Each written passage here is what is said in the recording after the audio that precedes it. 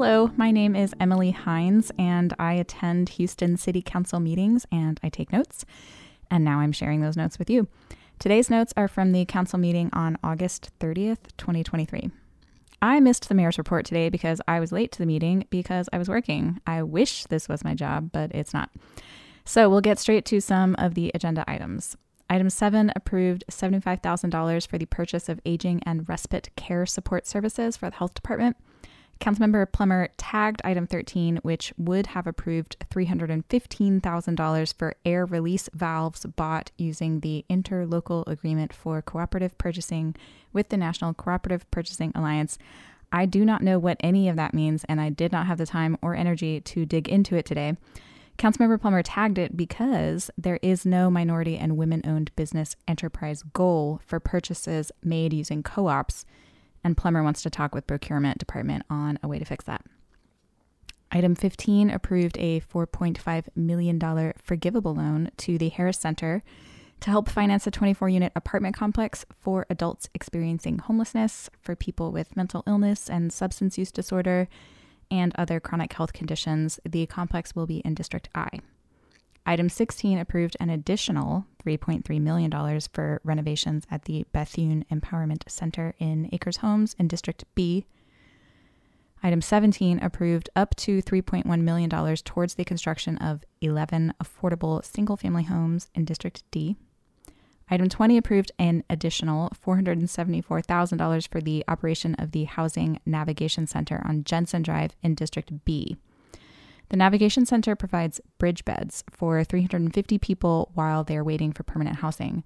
Bridging is the term for the period of time between intake at the Navigation Center, assessment, and the move to permanent housing. So this funding supports all of the operations at the Navigation Center, especially including 3 meals per day for residents, which is not covered by CARES Act funding. Item 21 approved $144,000 for a program with the UT Health Science Center concerning the effects of asthma on health disparities, and it uses federal grant funding.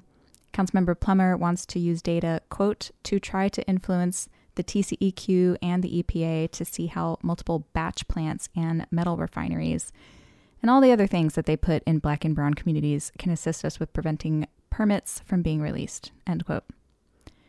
Item 27 approved $250 million for Southwest Airlines to expand the West Concourse at Hobby Airport. It's going to add 7 additional gates and concessions. It's likely the city will fund an additional $200 million in about a year. These costs are technically recoverable from Southwest in 2027 through the original use and lease agreements. I don't know if I'll still be doing this in 2027, but if I am, let this serve as a note to myself to check back in on this and see if the city actually does get reimbursed. Maybe I'll make a Google Calendar reminder for January 1st, 2027. Item 30 approved $1.5 million for adult literacy services through the Houston Public Library. Items 40 through 47 approved protected landmark status for properties in districts C, D, and H, including Olivewood Cemetery. Councilmember Gallegos praised Olivewood Cemetery's new status and advocated for similar attention to the Harrisburg-Jackson Cemetery in District I. Okay, now it's time to talk about one of the most complicated issues I have had to unpack during my time watching City Council. Today's item 53 was all about money for legal representation in the ongoing lawsuits regarding binding arbitration for Houston firefighters. I recommend some light homework if you are unfamiliar with all of this. There are some links in the resources section, or if you want to go check out the website, they'll be on the final resources part there. I'll go over a little bit of brief history. Proposition B is a city charter amendment approved by voters back in 2018. That requires Houston to pay firefighters substantially similar to police officers of similar ranks. The city and the fire union have been arguing in court ever since. Recently passed Senate Bill 736, or as we're going to call it, SB 736, requires Houston to enter into collective bargaining with the fire union, which could fast-track an agreement. The union asserts that SB 736 should retroactively affect the 7 years since Proposition B in 2018, and the city disagrees. Today's item 53 increased the contract amount with the legal firm currently representing the city in the most recent iteration of this case. City Attorney Arturo Michel gave an overview so laden with legalese, I had to read the transcript several times to make any sense of it. This is not the first time I have wondered if he's doing it on purpose. But anyways, Houston has agreed to collective bargaining with the fire union for forthcoming budgets, but disagrees with the union's assertion that SB 736 should be retroactive. Michel emphasized the city's financial responsibility to taxpayers and city employees, implying that retroactive collective bargaining could be financially devastating for the city. He asserted the city's right to pay for effective and expert legal representation in any matter, pointing out that the fire union is doing the same. Michel said that if council does not extend this funding, the city's legal department will be under extreme duress and the impacts will be felt in other areas of legal need. Councilmember Kubash pointed out that SB 736 was overwhelmingly supported in the Texas legislature, even by representatives from Houston. He said, quote, "I know the city needs representation, I just don't like it." Mayor Turner said, quote, "The authors of Senate Bill 736 never argued that this bill should be applied retroactively," end quote. He remarked on the 6% pay increases firefighters have received over the last 3 years and reiterated that Houston is the defendant in this lawsuit. He pointed out that firefighters are willingly paying for their union's legal defense from their own paychecks and said the city is effectively asking to do the same, to seek and pay for expert legal representation. Councilmember Pollard understands the union's point of view, but he said, quote, "Regardless if this item passes or not, the litigation still moves forward. This item does not have anything to do with whether the matter itself will be heard. It just has to do with, are we paying for the legal services that the legal department feels they need," end quote. Speaking to the frustration of a years-long, drawn-out court case, Pollard said, quote, "When people talk about having litigation with the city, this is what comes with the territory. It can get messy, it can get drawn out, it can be long, it can be frustrating, but each side gets to choose their representation," end quote. This is one of those nice times it feels good to have a few lawyers on council who can offer perspective and break things down for us lay people. Councilmember Kamen confirmed the city is moving forward with collective bargaining for the next budget. She also emphasized that the city is the defendant in this case.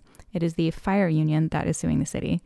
When Kamen questioned Attorney Michel on how the legal department could be affected should this item not pass, Michel said, quote, "We're stretched pretty thin. I have looked up the size of the legal departments in Los Angeles, Chicago, and New York. They have at least 125 lawyers, more than we do, and in some instances double or triple. So we are stretched pretty thin. We would have to make significant changes," end quote. Councilmember Gallegos called out state legislators from Houston who did not contact him to ask him his opinion on SB 736. He lamented the already tight city budget that cannot adequately maintain infrastructure and get trash picked up on time. Finally, item 53 passed. Councilmembers Kubash and Plummer both voted no, as they usually do in matters like these. Finally, I'll go over the Councilmember pop-off. Mayor Turner pointedly decried campaign promises that are difficult to keep once you're actually in office. Councilmember Kamen solemnly remarked on the shooting on August 27th of 3 Black people in Jacksonville. She said, quote, "I can't not say something when people are gunned down and murdered simply because of their race, ethnicity, religious beliefs, identity, because it's a reflection on our country and it's a reflection on our democracy, or lack thereof," end quote.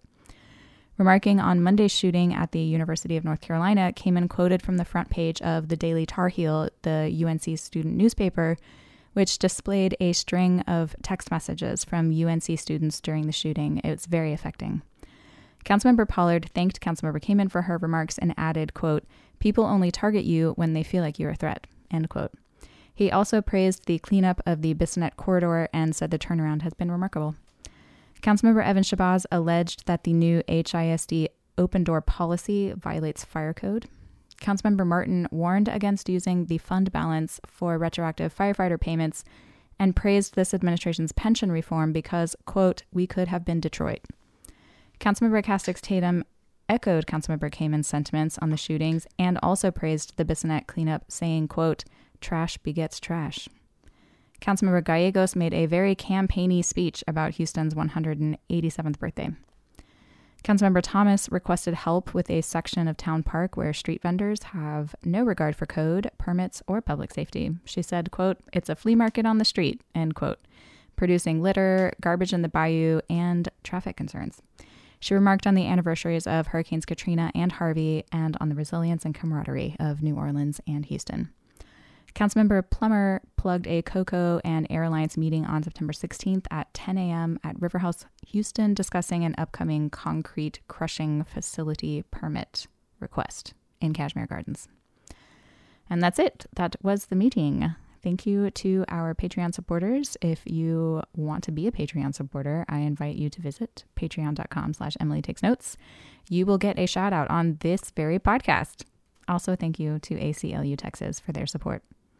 This podcast has music by Joe Wasney, and it was produced by Connor Clifton. That's it for this week. I am Emily Hines, and I'm very grateful for you listening.